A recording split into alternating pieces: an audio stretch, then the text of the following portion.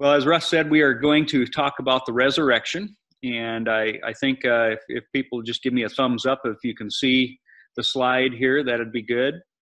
Very good. All right. So what we want to talk about here tonight, I just want to put a little disclaimer in here as well that we're going to just kind of look at what Scripture says and give you some ideas. But I do believe that we are kind of treading in, to some extent, unknown territory, things that we won't be able to grasp with our human senses, with our realm of understanding. You know, I just don't think you could explain what green is to a man who has been blind from birth. Likewise, I don't think we're going to get a full grasp of the resurrection until it happens. But the Scriptures are not silent on it either. So there's a lot that we can look at and maybe put some pieces together to get a better picture of what's happening here. Let's see if I can get my thing to, I'll do it that way. So in order to understand this, I'm going to kind of maybe sidetrack a little bit, but I think you'll understand why I'm doing this here in a moment. What I want to look at, which is very timely, is the Passover Seder meal. Today, you know, what we as churches do is Easter. At the time of Christ, what they celebrated was the Seder meal, the Passover, because this was a festival that God had instituted to not only prepare, but to later celebrate the very resurrection of Jesus, which also is very important, obviously, for our resurrection. And so what I want you to see here is that there were a number of things that happen at Passover. And you can go and read in Leviticus 23. It'll kind of talk about the Passover and the details, how it had to be done on the 10th day of the month. You would select a lamb. And so what would happen is the high priest would go out on the 10th day of the month, according to what the Scripture said, and he would go out into a field outside of the city, and he would begin to select a lamb that all year long there's been a flock that is being preserved for this very purpose. Lambs that were without blemish and perfect as far as what, you know, the shepherds could see. And so now high priest would go out and he would examine this flock, looking for one sheep that had absolutely no flaws at all. It had to be perfect. Well, once he selected that lamb, he would then tie a rope around its neck and lead it into the city. Now, by the way, as he went out of the city gates, he was leaving some priests along the way, along a certain path, and they would just kind of wait for him to go do his job and come back. Well, when he comes back, when he gets to the gate to enter the city, all those priests that he had left there would now begin crying out, "Blessed is he who comes in the name of the Lord.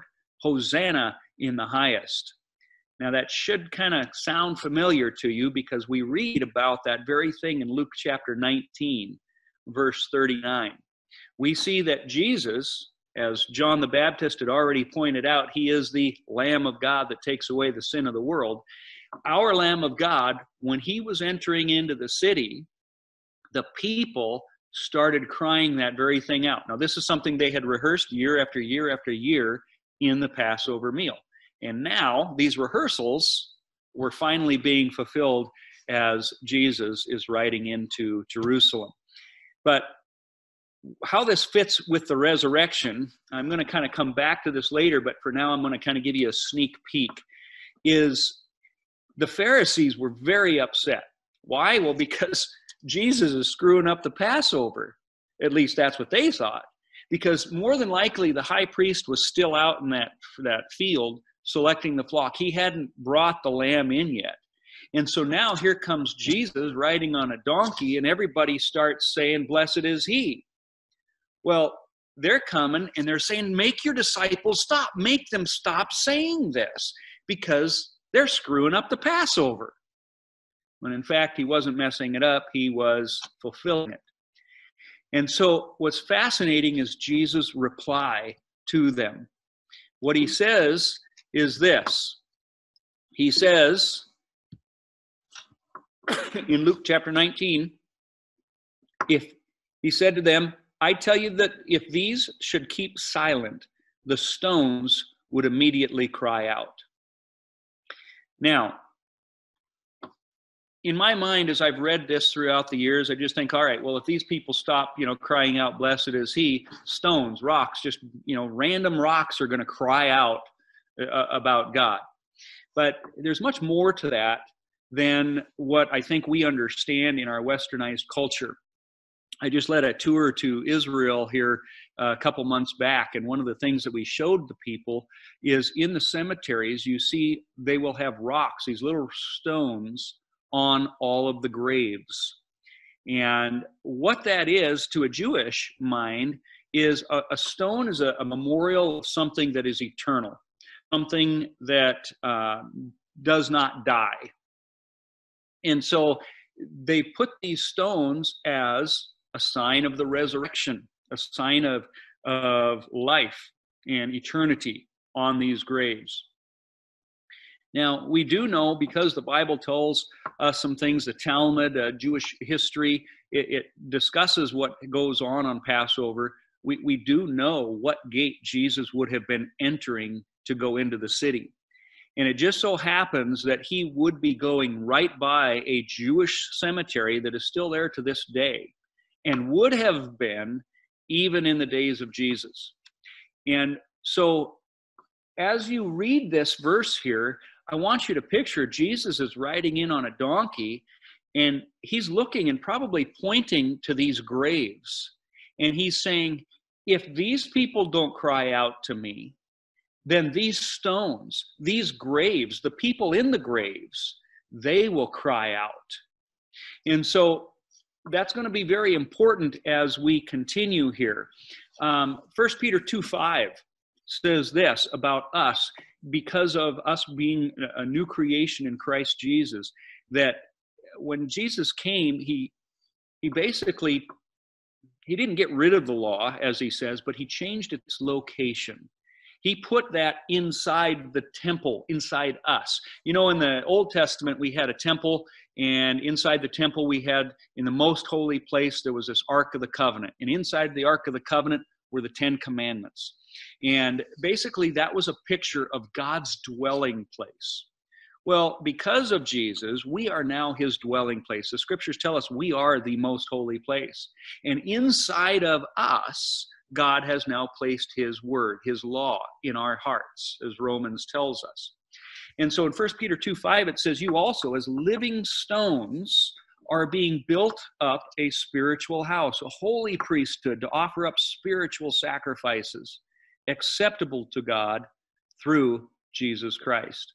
And so what I see happening here is when Jesus is saying these stones will cry out, it was not just a metaphor, but it was a prophecy. He was prophesying that those dead people would cry out, because the Pharisees and the Sadducees were not going to praise him. They weren't going to say Hosanna in the highest. And so at the resurrection, as you will see, this prophecy does come true. So Matthew 27 verse 51 is kind of I'm going to hint at it here a little bit, and we'll kind of maybe come back to this verse. But we see here, it says, the veil of the temple was torn in two from top to bottom when Jesus died on the cross here. And the earth quaked, the rocks were split, and the graves were opened. And many bodies of the saints who had fallen asleep were raised. And coming out of the graves after Jesus' resurrection, they went into the holy city and appeared to many. Now, a lot of times we don't really put the right timing on this, because at least me growing up, when I would read this verse, it's talked about when Jesus dies on the cross. And so when we read here in Matthew 27, he dies, and it tells us that, there's people come out of the graves. And so we naturally place the timing of that at Jesus' death. But it's very important to understand here, the timing of this isn't when Jesus dies, it's 3 days later. At his resurrection, they appear. and they go in and talk to, friends, family in the city. Just this one little line that we see in Scripture, and yet it just leaves so many unanswered questions, and it makes so many things in my mind of what, imagine being there in the homes and having your dead ones appear to you. Something very important was going on here, and that is why this is recorded in Scripture. Now, these resurrected stones that Jesus said, if you guys don't worship me, these stones will. That is what was going on. I truly believe that's what's happening here. These resurrected stones were crying out as a witness because the Pharisees, the Sadducees, and many of the people would not. And so the prophecy Jesus had said there as he was riding into the city is coming true at his triumphal entry here. Now, stones in Scripture are important. I'm not going to get into this too much detail here tonight. Outside of, we can see many examples that stones are memorials. Jacob and Laban, they set up a stone heap as a witness between the two.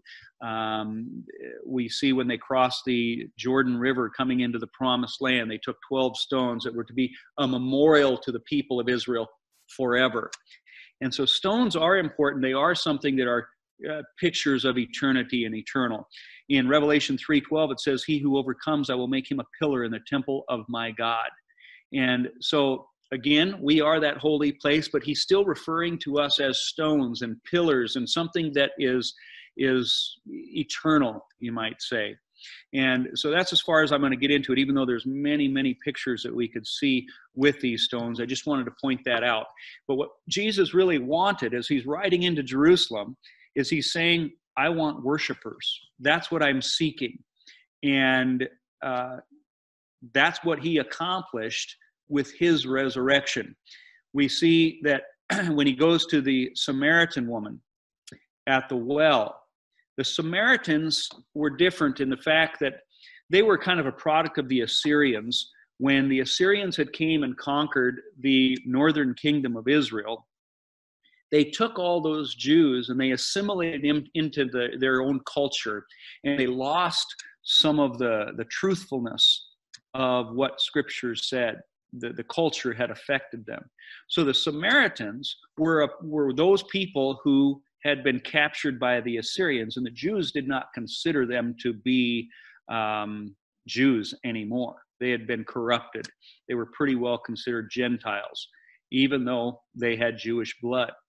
And when Jesus goes and meets this Samaritan woman, the arguments was, where are we going to worship? Because we worship on Gerizim, but you Jews, you say we must worship in Jerusalem.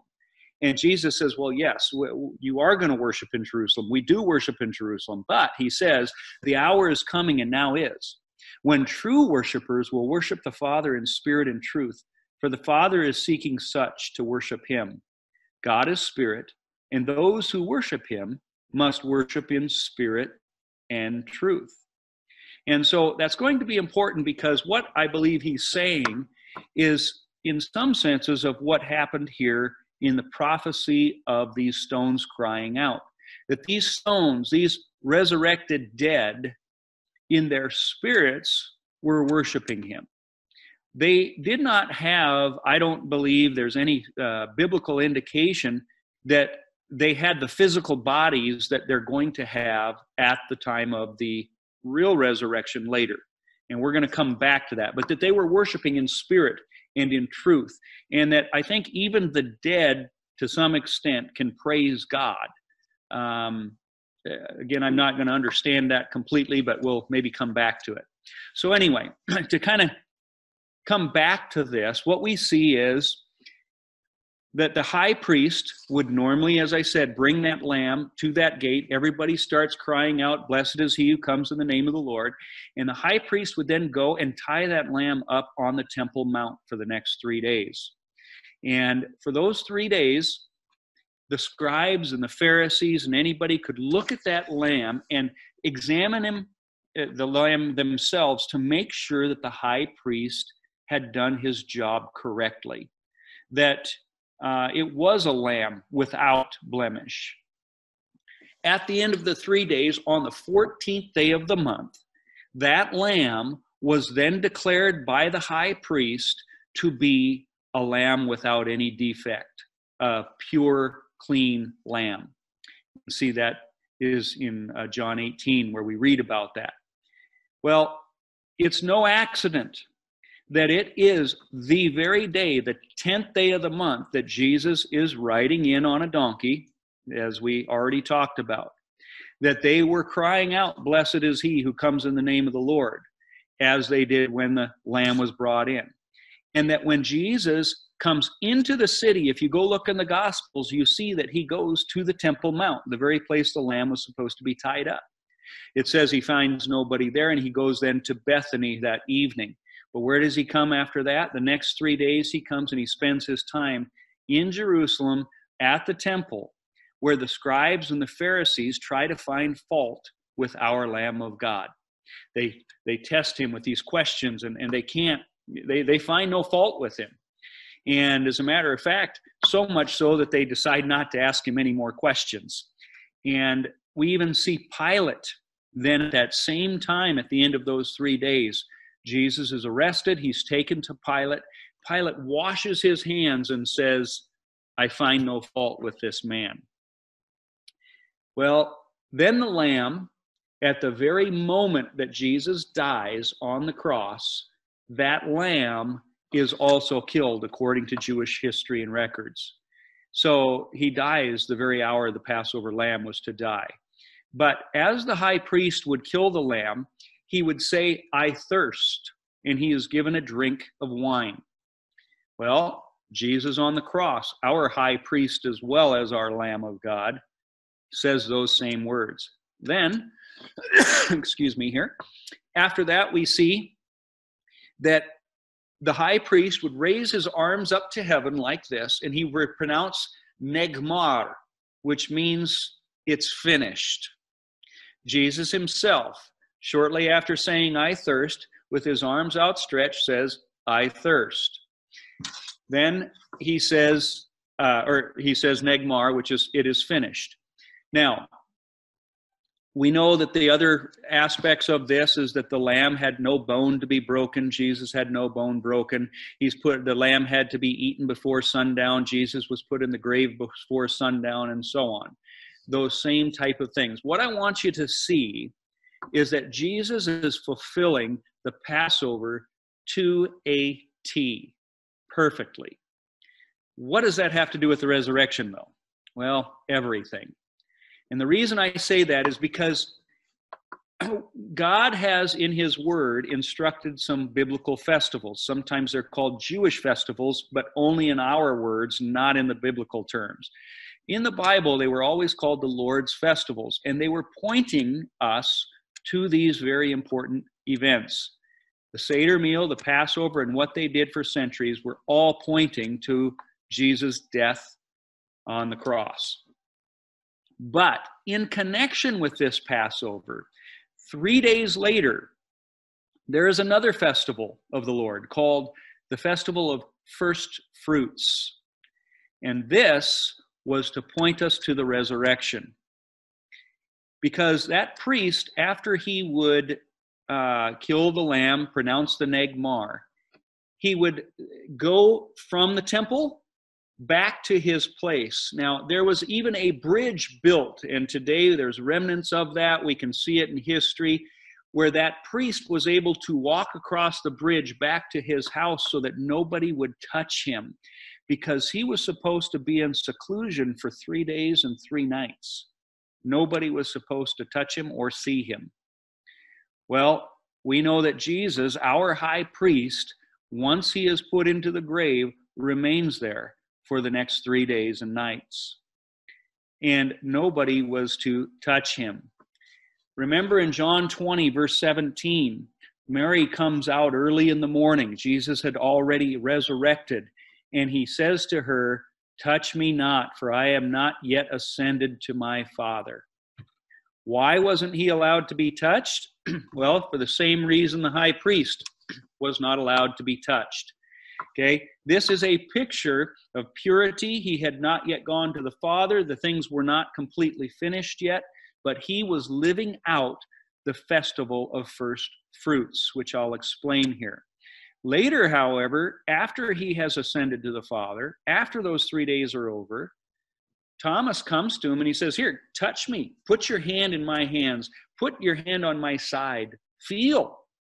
And so there's something unique about the fact that he wasn't being able to be touched until he had ascended. 1 Corinthians 15:20 even connects Jesus to be this first fruit.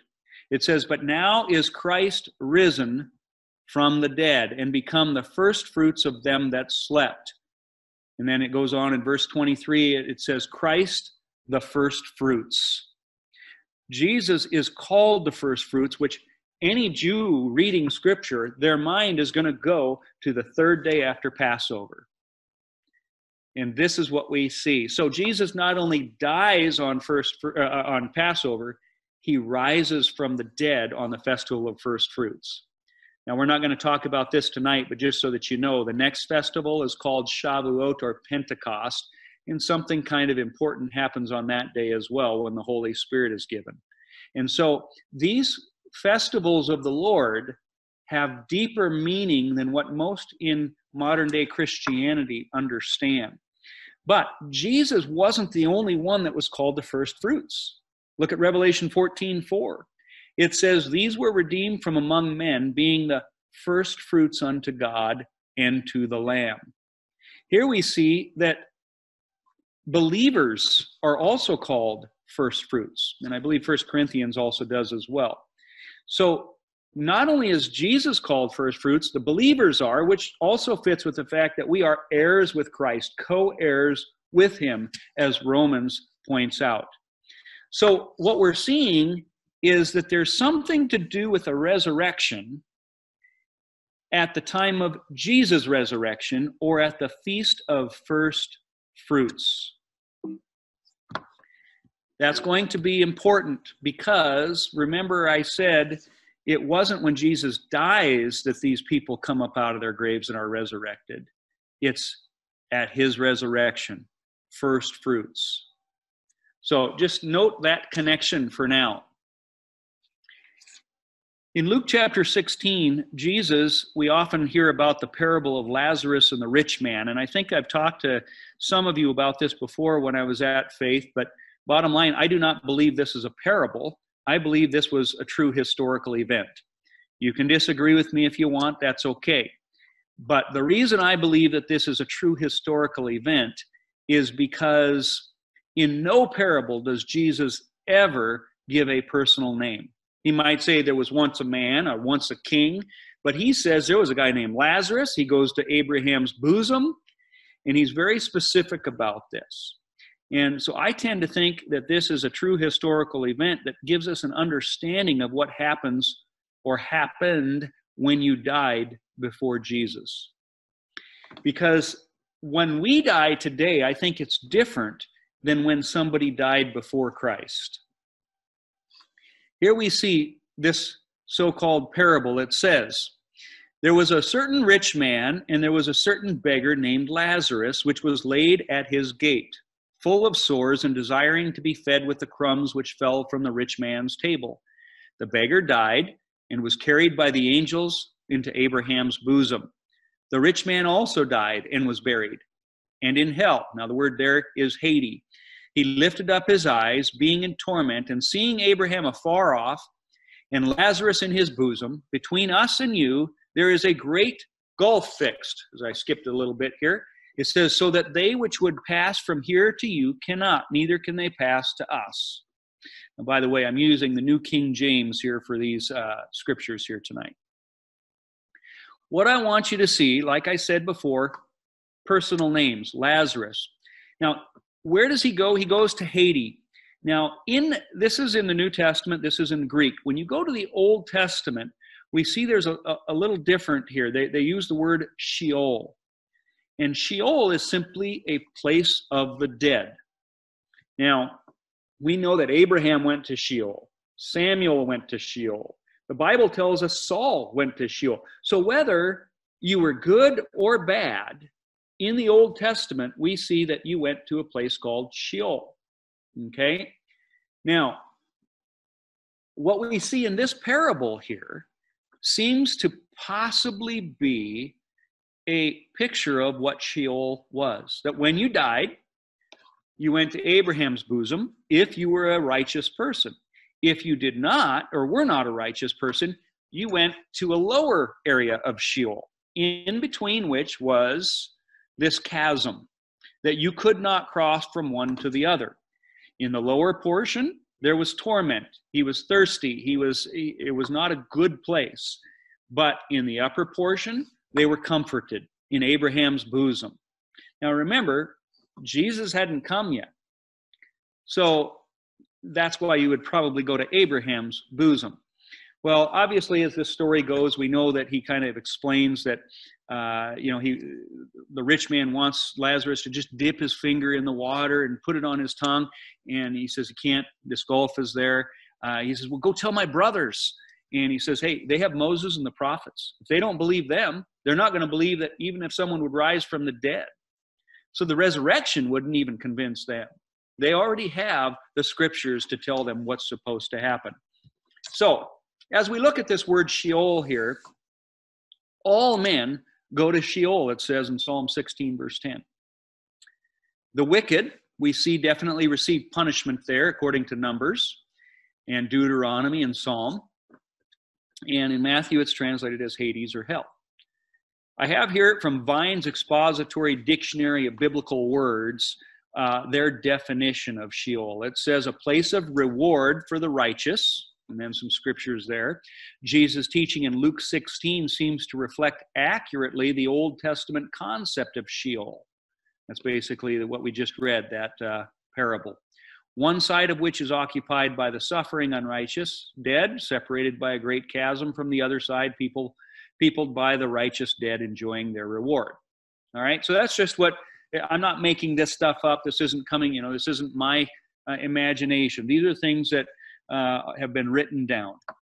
Now, as we go further, this is where it's really going to tie into the resurrection. We must ask then, what did Jesus do when he died, from the time that he died until the time he rose and ascended to his Father? Well, Ephesians chapter 4, verse 8 says this: when he ascended on high, he led captives in his train and gave gifts to men. So, a couple of questions here. Who are these captives? What are the gifts? Well, according to the Feast of First Fruits, here's what would happen. That high priest, who has now been in seclusion for 3 days and nights, will come out and he goes to a field and he will grab the first fruit or a sheaf of grain that has already been tied up at a couple of days before. He simply goes and cuts it. They will go bring it back. They'll grind it. They make it into bread, a flour, add oil to it. They make it an offering to the Lord. And the priest will offer that as a first fruit, kind of like a thanksgiving of the first of the crop to the Lord. And so, in essence, it was just saying, here is the best of the crop, the first of the crop, they're yours. And it seems to be that that is what Jesus was doing. Not only was he the first fruit, but as Peter says, that when Jesus died, we have in our creed, he descended into hell, and on the third day rose again. We get that phrase all from one verse in Scripture, and that is in 2 Peter 3, where it talks about he descended. Well, what was he doing there? Well, I think that you can get from the text there in Peter that he was proclaiming his victory in the lower portion of Sheol or Hades. But I believe that he then took the people in the upper portion of Sheol, all those righteous people like Adam, Noah, David, all these people who had gone to the upper portions, he came and he took them and he led them in his train and gave gifts to men, rewarded them. Now, I don't want to make like, hey, build a church over this or anything like this as far as being a doctrine, but it does fit what I see Scripture saying here. It explains what's going on in Ephesians 4. And the reason I'm bringing this up is because when Jesus came, it changed things. And when we die, we are rewarded. There are gifts that are given to men, even before the final resurrection takes place, I believe. Okay? And so he's fulfilling the first fruits. We are part of that. Now, I'm going to switch gears here a little bit, and I want to just basically look at, to understand the resurrection, we need to understand life and death. How did life come? Well, Genesis 2:7 talks about that. It says, "And the Lord God formed man of the dust of the ground, and he breathed into his nostrils the breath of life, and man became a living being." So here you got this body that was formed from the dirt, but it's lifeless. How does the life come into it?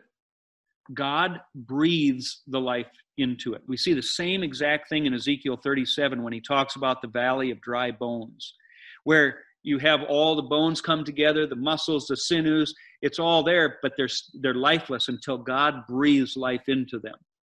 So what is life? Well, it's really not ours, it's God's breath. God gives us that life. So does it not stand to reason that if God gives us breath, when that breath is removed, that's the end of life? Well, that's exactly what we read here in Ecclesiastes 12, verse 7. It says, "Then the dust will return to the earth as it was, and the spirit will return to God who gave it." So what happens when we die?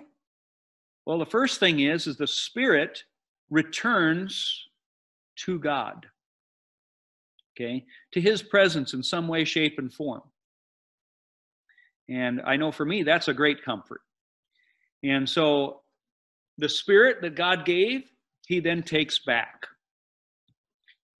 In Acts chapter 7, verse 59, we see some other things that kind of back this up. It says, "They stoned Stephen as he was calling on God and saying, 'Lord Jesus, receive my spirit.' Then he knelt down and cried out with a loud voice, 'Lord, do not charge them with this sin.' And when he had said this, he fell asleep." So a couple of things here that we're going to see over and over and over in the Bible. One, this falling asleep, and two, this spirit going away.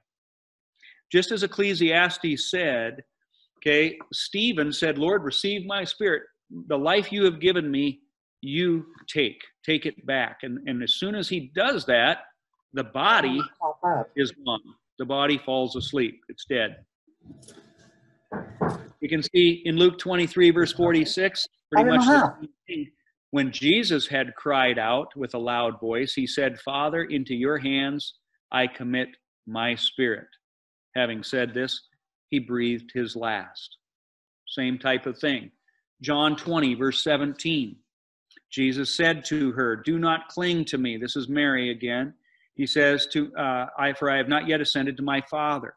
But go to my brethren and say to them, I am ascending to my Father and your Father, and to my God and your God. So I don't know if we can really compare ourselves to Jesus, but where does Jesus go? He's returning to God. Okay? And he had not yet ascended at this point, but we'll go back to that. James 2:26 says this, "For as the body without the spirit is dead, so faith without works is dead also." So we know that the body, what keeps us alive, is that spirit. I don't think that's any new amazing revelation for anybody, but I think it's good to see these scriptures to show you this is what's happening. This isn't just some mindset of Christians. The Bible is very clear that it is the spirit, that when that is removed from the body is dead. Okay? Job is ironically also very important to look at the resurrection. Job even said, long before Jesus came, he had an understanding of the gospel, and he says that, in my own eyes I will see him.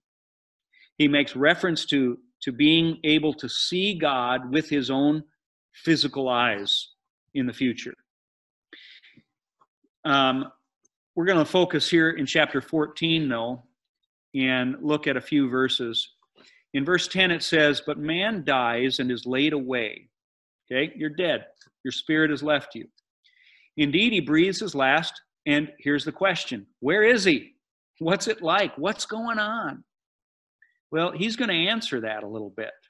He says, "As water disappears from the sea, and a river becomes parched and dries up, so man lies down and does not rise. Till." So there's a time here. "Till the heavens are no more. They will not awake, nor be roused from their sleep. Oh, that you would hide me in the grave, that you would conceal me until your wrath is past, that you would appoint me a set," and oh, I see your pictures are covering up some words, "a set time, and remember me." So he's saying that when you die, that's kind of it until the heavens are no more. Now, we'll get to this some more, but I just want you to see what Job is saying. He goes on in verse 14 here, just to kind of focus on this. "If a man dies, shall he live again? All the days of my hard service I will wait until my change comes." And so it's not that when you're dead that you're unaware of anything, but there's a change that's supposed to take place. We see with Lazarus and the rich man, there seemed to be some kind of consciousness that was there, right? We see here that he's acknowledging that there's a change that will come. What is that change? I believe that is going to be the reuniting of the physical body and that spirit. I don't believe the physical body we have now, because it's going to be new, as Corinthians will talk about. But in verse 15, he says, "You shall call and I will answer you. You shall desire the work of your hands." Okay, we are the work of his hands. He formed us. And that's what God is he wants that back. Well, let's look at verse 12 of Job here and see, does this line up with the New Testament? Does it line up with Scripture that we see? Well, of course it's got to, because the New Testament and Old Testament do not contradict. It always lines up. But we see here in 2 Peter 3:11, "Therefore, since all these things will be dissolved," speaking of the heavens and the earth, "what manner of persons ought you to be in holy conduct and godliness, looking for and hastening the coming of the day of God, because of which the heavens will be dissolved with fire." Heavens will be dissolved, being on fire, "and the elements will melt with fervent heat. Nevertheless, we, according to his promise, look for a new heaven and a new earth in which righteousness dwells." So what we see is that there's a time coming when the heavens are going to go away. They will be gone. And this is what Job was saying, that he would lie there. There would be no resurrection until the heavens are no more. Well, Peter says there's a time coming in the future when the heavens will be no more. Verse 12 also said this in Job, "They will not awake nor be roused from their sleep." Now that bothers some people, but we'll get to it a little bit. In 1 Thessalonians 4:13, it says, "I don't want you to be ignorant, brethren, concerning those who have fallen asleep, lest you sorrow as others who have no hope. For if we believe that Jesus died and rose again, even so God will bring with him those who sleep in Jesus. For this we say to you by the word of the Lord, that we who are alive and remain until the coming of the Lord will by no means precede those who are asleep." We'll just say dead. "For the Lord himself will descend from heaven with a shout, with the voice of an archangel, with the trumpet of God, and the dead in Christ will rise first. Then we who are alive and remain shall be caught up together with them in the clouds to meet the Lord in the air, and thus we shall always be with the Lord." So a lot of things in this verse that we see that the Lord will by no means precede those who are asleep. Okay, he's going to descend from heaven, then there's going to be a call. An angel is going to call some people up. And the dead in Christ, those who have died that were Christians, are going to arise. When is this? It's at the trumpet call of God. Okay? Now, in verse 14, he said, till my change comes in Job. 1 Corinthians 15 talks about that change. He says, I tell you a mystery. We will not all sleep, but we shall all be changed in a moment, in the twinkling of an eye at the last trumpet, just like Thessalonians was talking about. For the trumpet will sound, the dead will be raised incorruptible, and we shall be changed. For this corruptible must put on incorruption. You see, right now, we have a corruptible body. We're meeting over Zoom because of that corruptible body. Okay, we are prone to illnesses, diseases, growing old. We're prone to genetic mistakes. Okay, there will be none of that in the resurrected body, because the corruptible is going to put on something that is incorruptible, something that can't get viruses, something that cannot get hurt in any way, shape, or form. There cannot be any death. We see in prophetic pictures of the lion laying down with the lamb, things like that. And so there's going to be a change in our body. So when we talk about a resurrected body, it's not going to be this ugly mug you see here.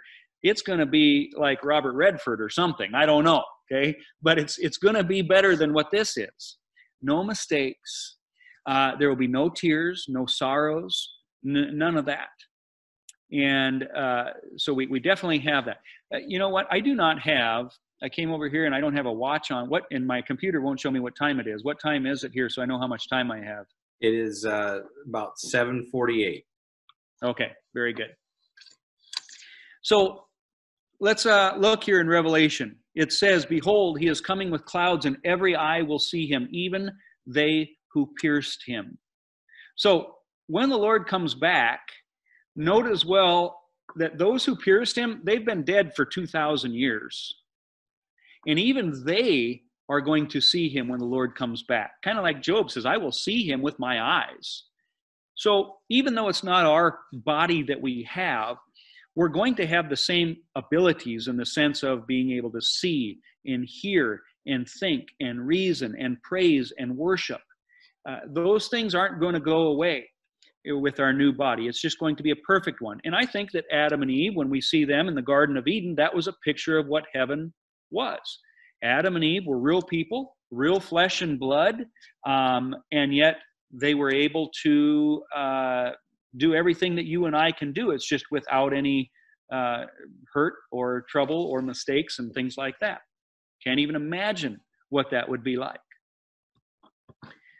Verse 15 as well there in Job, he said, you shall call and I will answer you. That call, we've kind of seen that alluded to here before. The angels are calling him with a trumpet call. They call for the resurrection. It says this in John 5:28, do not marvel at this, for the hour is coming in which all who are in the graves will hear his voice and come forth. Those who have done good to the resurrection of life, those who have done evil to the resurrection of condemnation. And so what we're seeing here is there's a resurrection, but not everybody is going to have a good one.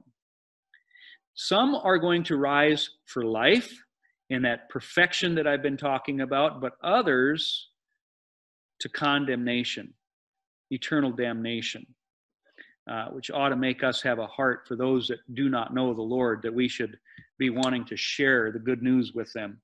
Acts 24 agrees. It says, this I confess to you, that according to the way which they call a sect, so I worship the God of my fathers, believing all things which are written in the law and in the prophets.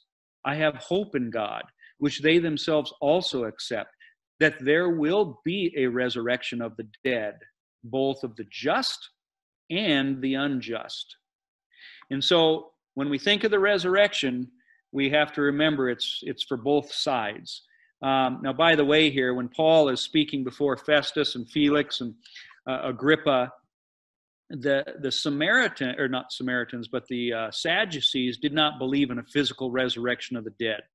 There are some today who believe that the resurrection, we will not be united with our bodies.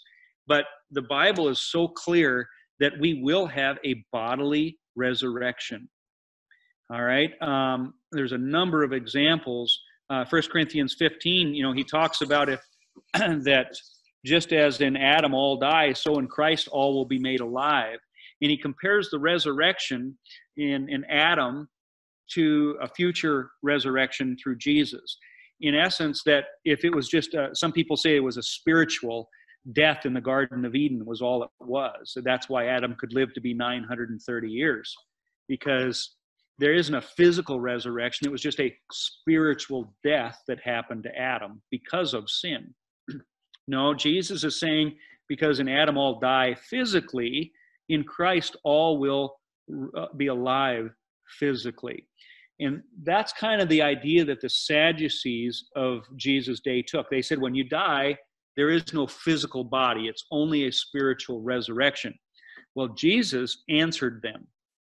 So you can take this to the bank that there is a physical resurrection. Jesus said, you err in the scriptures.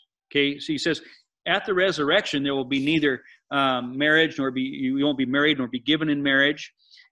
He's answering those Sadducees who were trying to say, hey, there is no physical resurrection. He says, this woman had a husband and he dies, so she marries his brother, he dies, and this happens for 7 people. So when the resurrection comes, whose wife will she be? And he basically says, well, you're not going to be marrying or being given in marriage in heaven. Okay. Now, sometimes that disappoints people. They say, well, I want my husband to be my husband when I get to heaven. Well, guys, I can tell you this, it will not be a disappointment. I'm not going to have time to get into it tonight, but I had a dream once that in my book on Revelation, I kind of share about it, but I don't know if it was more than a dream or what it was, but I'll tell you this, I saw the Lord. And when the Lord came, everything was just biblical, but I was standing face to face with a guy named Barnabas. And right next to him was Bartholomew, right next to him was Paul, and right next to Paul was Jesus. And when I looked at Barnabas at the time that I had this dream, he hadn't shaved in a while. He looked a little scruffy, and he was missing a tooth. Just didn't look like a real, well, he looked like a homeless bum, basically, okay? Now, I know this is just a dream, but just hear me out. When I saw him, I was so happy to see him. I didn't even realize that he hadn't shaved and was missing teeth and all of this until I woke up and I thought, oh, that's weird. And then I realized, but you know what?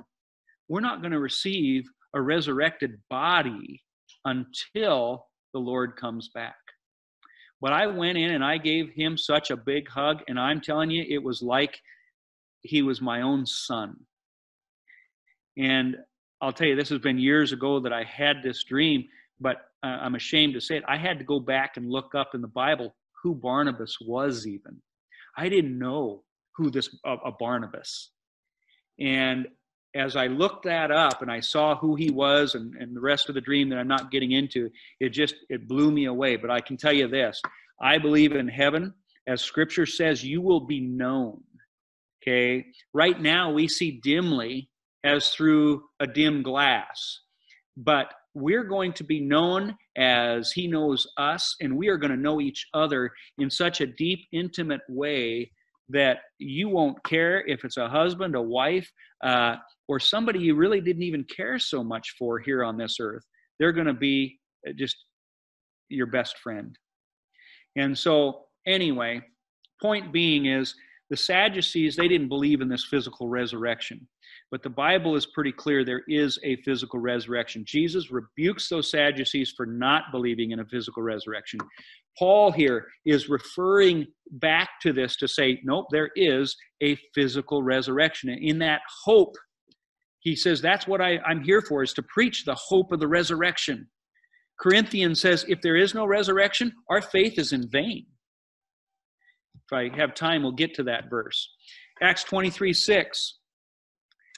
When Paul perceived that one part were Sadducees and the other Pharisees, he cried out in the council, men and brethren, I am a Pharisee, son of a Pharisee. Concerning the hope and resurrection of the dead, I am being judged. See, that's what I was explaining there. When he had said this, a dissension arose between the Pharisees and the Sadducees, and the assembly was divided. For Sadducees say there is no resurrection, no angel or spirit, but the Pharisees confess both. And so here we see that Paul is telling us, no, there is a bodily, physical resurrection. Okay, and we could look at other examples as well, but for now, just to give you that idea. John 6:39, kind of look at this timing again. It says, this is the will of the Father who sent me, that all he has given me, I should lose nothing, but should raise it up at the last day. So when? When is the resurrection?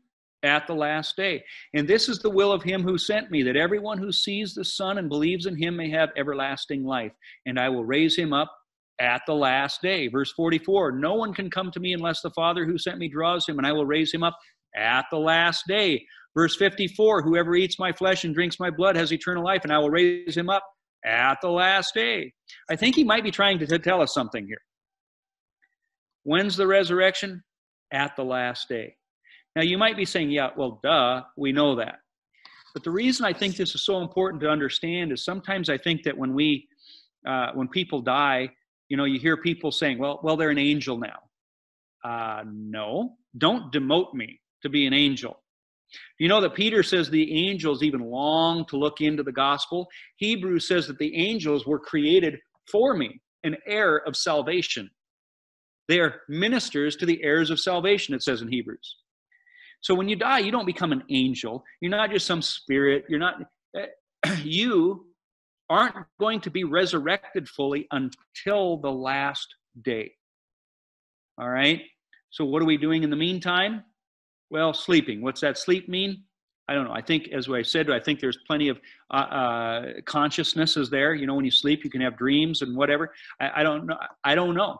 The Bible doesn't give us all these answers, but I can tell you that it seems to be that you are conscious that you're with Jesus.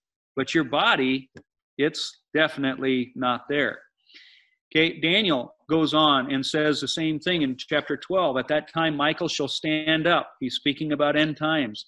The great prince who stands watch over the sons of your people, and there shall be a time of trouble, such as never was since there was a nation, even to that time. And at that time, your people shall be delivered.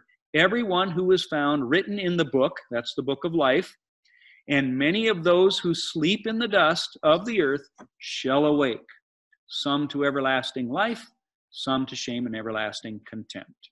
So, John 11:11. These things he said, and after that he said to them, our friend Lazarus sleeps, but I go and wake him up. Jesus' disciples said, Lord, if he sleeps, he's going to get well. However, Jesus spoke of his death, but that they thought he was speaking about taking rest in sleep. Then Jesus said to them plainly, Lazarus is dead. He's dead. So that's what sleep means, is you're dead. But again, I don't believe that it's going to be that I'm going to die, now I'm sleeping, and I'm not aware of anything until, the resurrection happens, and boom, now I'm aware of God. Okay?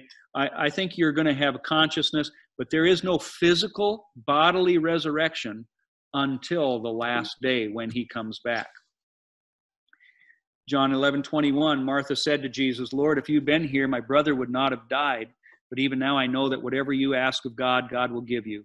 Jesus said to her, your brother will rise again. Martha said to him, I know that he will rise again in the resurrection at the last day. See, Martha must have been listening. She was a good little disciple because this is exactly what Jesus had taught her back in John chapter 6. And so now she's saying, I know, you told me. You told me that he will rise again at the last day. Okay? So consistency throughout. We see the rewards that'll happen there at the resurrection. In verse 13 of Luke chapter 14, when you give a feast, invite the poor and the maimed and the lame, the blind, and you will be blessed because they cannot repay you, for you shall be repaid at the resurrection of the just. So one of the things that happens at the resurrection is we are rewarded. A lot of people, We kind of think, oh, we don't want to do any good works because that means, that I'm trying to earn my salvation. No, no, no, no, no. Salvation cannot be earned. Christ did that for us. But I'll tell you this, God over and over says that you are rewarded for the things that you do on this earth.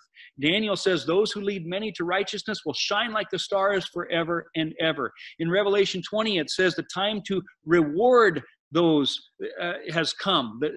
In Revelation 11, it talks about that at the sound of the trumpet too, the last trumpet. When it blows, the time to reward his saints has come. Revelation 20 that I was saying talks about that you will be rewarded according to what he has done. And so at the resurrection, there is going to be a reward or a punishment for those who are ungodly. Now, people say, well, how can that be? Because in heaven, when you're resurrected, I don't want to look at this guy and say, oh, how come he has such a big mansion and I've got this little one? I look at it this way, right or wrong, I don't know. It's just an analogy to maybe possibly help you in your mind. If I have a 15-ounce or a 16-ounce cup of water, I'm that cup. If I'm 16 ounces and I'm plumb full to the brim, I can't hold any more joy. I can't hold any more. But if I'm a 32-ounce cup and I'm filled to the brim, I'm in the same boat. That 16-ounce cup isn't going to look at the 32-ounce cup and say, oh, I want more, because you can't handle anymore. You're full. So whether you are a 32-ounce or a 16-ounce, you're full. Now, maybe that's a bad analogy. I don't know. But when it comes to the rewarding, that's kind of the way I look at it. How about time now, Pastor? We got to be getting probably pretty close. We are at 8 o'clock, but I'll just say at this point, if there's folks that are wanting to jump off, you're welcome to jump off, but I think we'll just allow Brian to keep rolling here. Yeah, and I've only got a couple minutes here left is all. I'm really close to the end. But I do want to, because this topic is so weird, just allow for some questions too, to make sure that I'm making myself clear and not leading people astray on some weird tangent either. So Matthew 16:27 says, the Son of Man will come in the glory of his Father with his angels, and then he will reward each according to his works. We see Revelation 22, the same thing. Jesus says, I'm coming quickly and my reward is with me. John 14:2, he says, I'm going to prepare a place for you. If it were not so, I would have told you. And so he's gone to prepare a place, but when you die, you will not be in heaven yet. Okay, I think you're going to be with the Lord. But remember, Revelation talks about a new heaven and a new earth that are coming. So he's gone to prepare that place. My parents who have died, I believe they're with the Lord, but they do not have a resurrected body yet. But they're with him. Okay, how that all is, I don't think we can answer that question. But I do know that the rewards and whatnot don't come until that bodily resurrection takes place. Hebrews 9:27, it's appointed for men to die once, but after that, judgment. It goes the same for those in hell. Bottom line is those that die, I think they probably go down to be with that rich man. And it's not until Judgment Day, Revelation 20, that we see that hell, that they're cast into the lake of fire. They're cast into the abyss and things like that. And so while it's still no joyride for him by any means, the final reward and final punishment doesn't come until he returns. Hebrews 9 talks about the men of Nineveh rising up when? In judgment, okay, to condemn it. They will rise up in judgment. We see the transfiguration. We see Moses, and I think that's kind of a unique case, but we see Moses and Elijah appear with Jesus and some of the disciples there on the Mount of Transfiguration. What was interesting about that is Moses is unique that when he dies, God buries him. And we see that the Archangel Michael disputes about his body because I think Satan wanted it for some reason. I think he knew that God had a plan for Moses, that Moses would get to see the promised land, just not leading Israel in. He got to see it when Jesus came. And so we see some kind of unique examples with Moses and Elijah there in the New Testament. But what's interesting is, by the way, who goes to get the body of Moses? The angel. Who comes and gets us out of the grave? The Bible says he sends the angels for the resurrection. And so we see that same picture taking place there. Here it says in Matthew 24:30, just skip to 31, it says, he will send his angels with a great sound of a trumpet, and they will gather together his elect from the four winds, from the ends of heaven. 2 Corinthians 5:8, he says, Paul, he decided, he said, we're confident, yes, well pleased rather to be absent from the body. And what happens if you're absent from the body? What happens if your body is asleep or you're dead? Well, he says to be present with the Lord. I don't understand it. I just know that even Paul said that if I'm not here in this body, I'm present with the Lord. And that's the important part. But the physical resurrection is going to be another reward in the future that's going to be wonderful. And how that is, I don't know, outside of it's not going to be like this body here. So I think with that, we've got more of the same kind of supporting the timing, that it's at his coming, that each one in his own order. Christ, the first fruits, after that, afterward, those who are Christ at his coming. So we see the same thing over and over and over through Scripture. So does that spark any questions for anybody?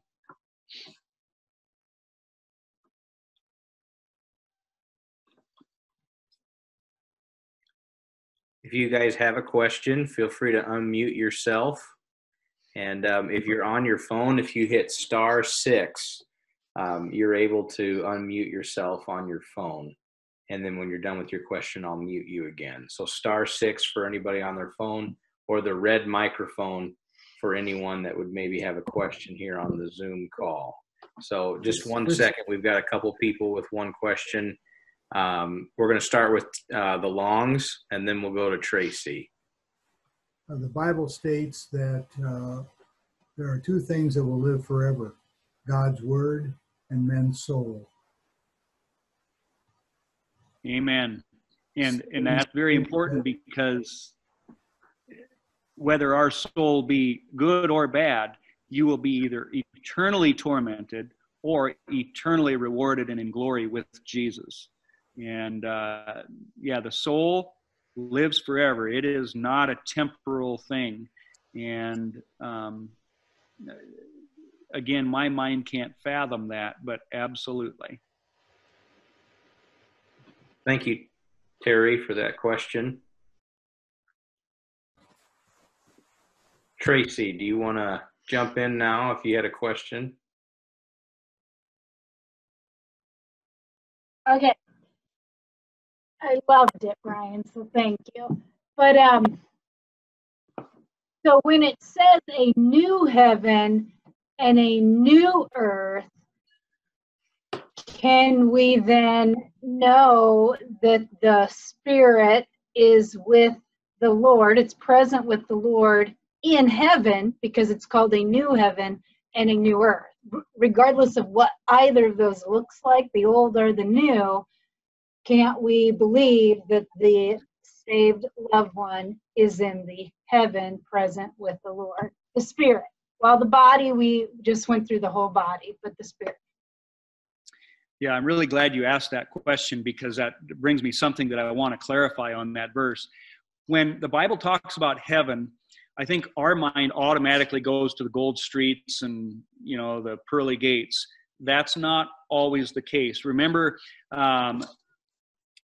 Paul says, I knew a man who was once caught up to the third heaven. The Jews have always had an understanding of three heavens. The first one is where the birds fly. The second one is where the stars are. And the third one is where God's throne is. And so when the Bible says there will be a new heaven and a new earth, I don't think he's talking about the new throne of God. That remains, that's eternal. What he's talking about is the planets, the stars. There will be a new earth and a new heaven. Basically his creation, all that is under the curse. as Romans says, that all of creation has been subjected to frustration, not by its own choice, but by the will of the one who subjected it, in order that the creation itself might be liberated from its bondage to decay and be brought into the glorious freedom of the children of God. That's what's happening there when there's a new heaven and a new earth, is that the cursed, corrupted world, the heavens and the earth, the stars, the planets, those will be made new. But God's throne is not being made new. That's eternal. I don't think that that has changed. We see when in the book of Exodus that when Moses goes up on the mountain and the elders, they see what looks like, sapphire made of pavement, made of sapphire. That's exactly what we see in Revelation. I don't think there's going to be any change in the heavenly heaven, the third heaven, only the stars and so on.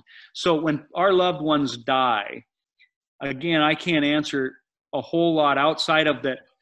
I see that what Jesus did personally is when he died, he went into Sheol, but then he led those people that were in the good parts, and he took them to be with him. Okay, they don't have their resurrected bodies, they don't have all of that, but their consciousness, their spirit are with him in some way, shape, or form. And that's why I really wanted to bring that up, is to show you that I think there is some scriptural precedence to show that God has taken us to be with him now because of Jesus' resurrection. Taking the Spirit to be with him now, which he sits right now at the right hand of the Father. Yes. Now, whether or not that means we're, at his feet, I don't know. Yeah. Thank you, Tracy. While it's fresh with what you just said, Brian, you mentioned that those that, he took captivity captive. That's another translation, that Ephesians 4 passage.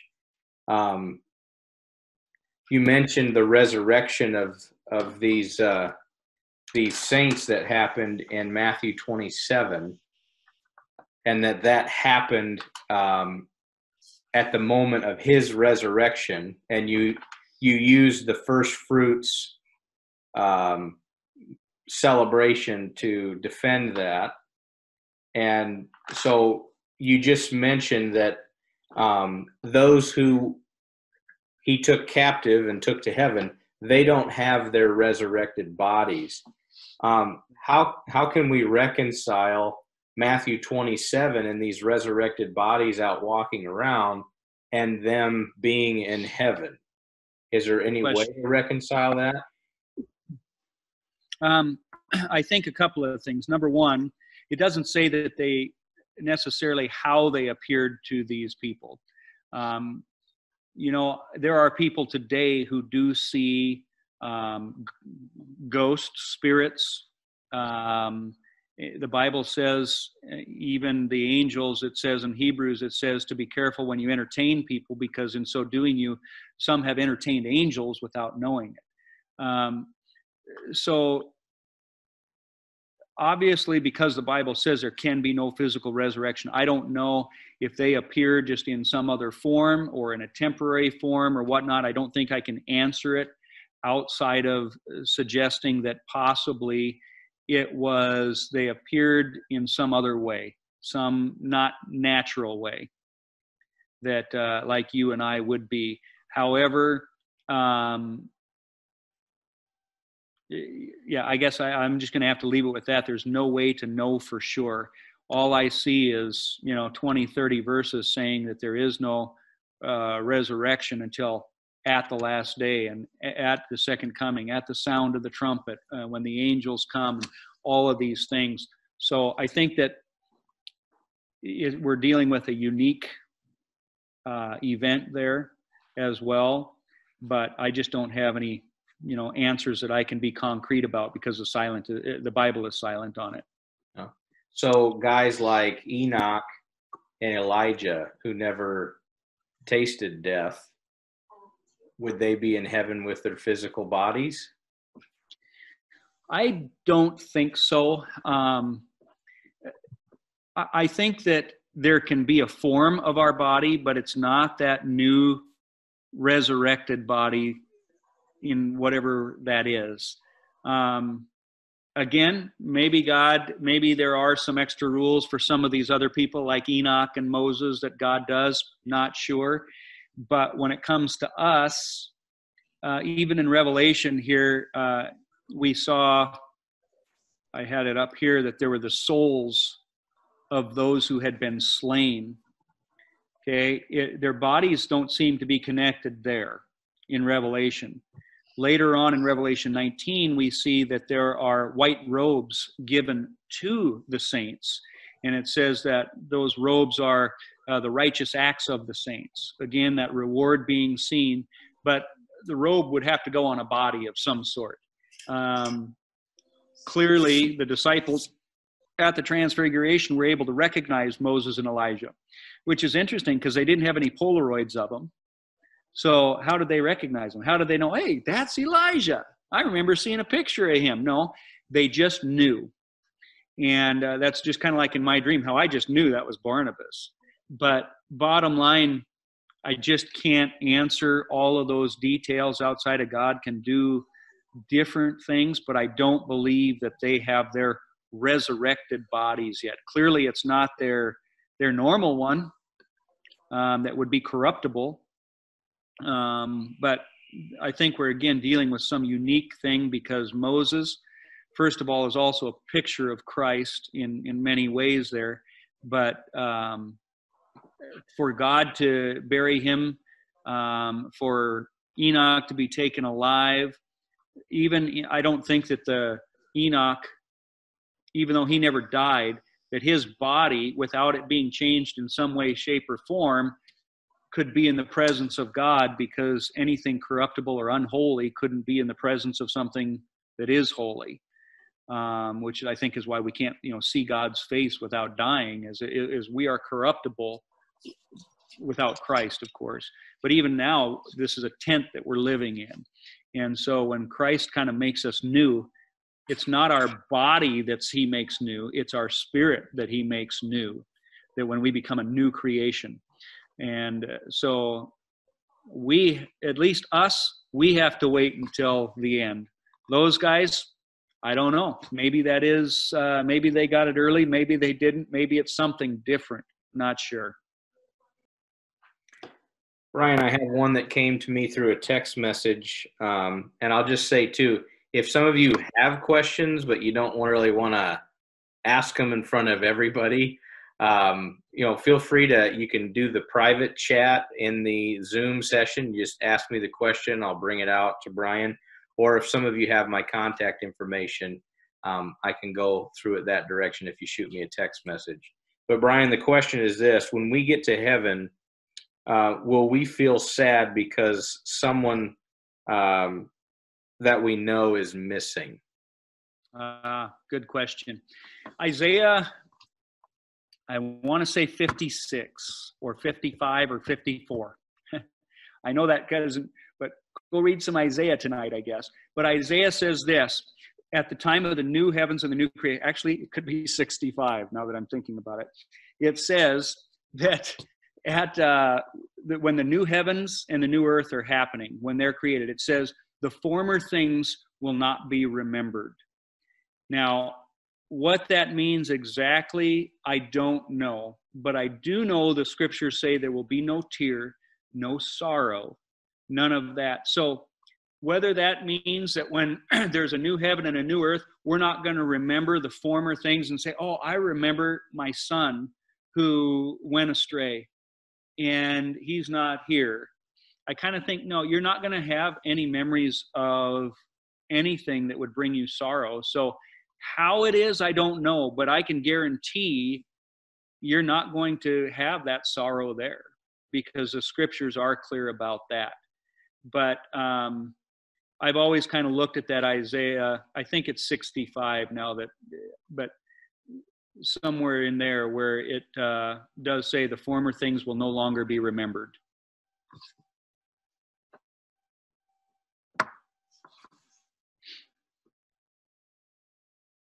And maybe to add to that too, I think the good things will be, but maybe it's just wiping out all the bad memories, all those things. But I think you're going to have, again, and I don't want to keep referring to this dream as if it's scripture, but, you know, when I saw Paul and Barnabas and those people, the only thing going through my mind, I knew them in connection with godliness, but I didn't know any connection. Like I said, I didn't recognize, oh, they're missing teeth. I didn't recognize anything in the bad sense, but it's almost like the deeds had followed them, that I knew who they were and what they were about. And I was so excited to see them and visit with them about Jesus. And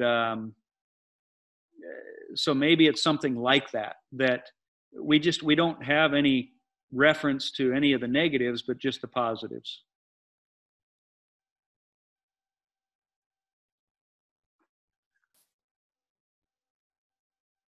I do have a closing question, but I want to just, actually, I've got two closing questions. So if anybody has one to fit in here before we address these other two.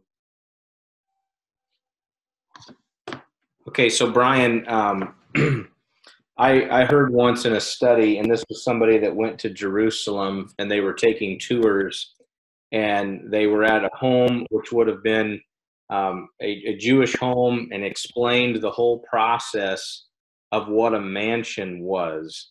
And it was, to what was described to me, it was a side room attached to the home of the husband's or the groom's dad.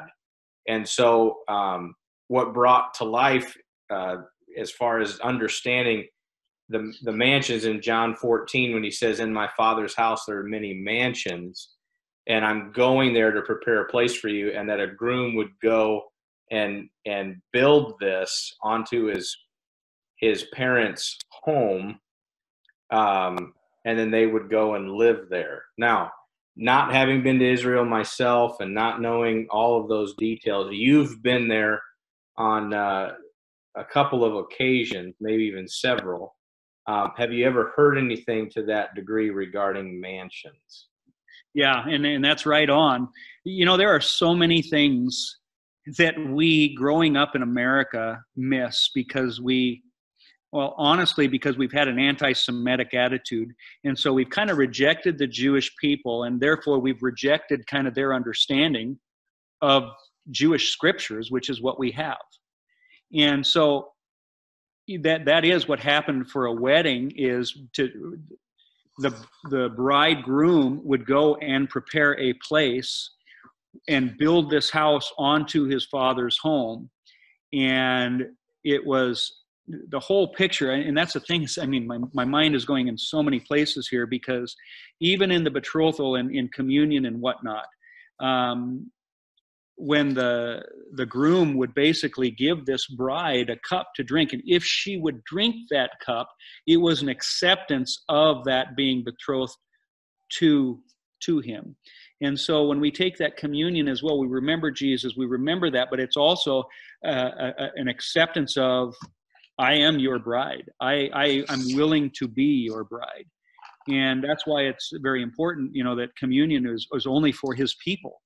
But even all of that is connected to the building of this house. And so once that house was ready, the bride would be waiting for her future husband to come. And she didn't know the day or the hour or when he's coming. So she was always to be prepared and ready, which again, we see the parable of the 10 virgins. And so he would come in at a time not known to steal his bride away then.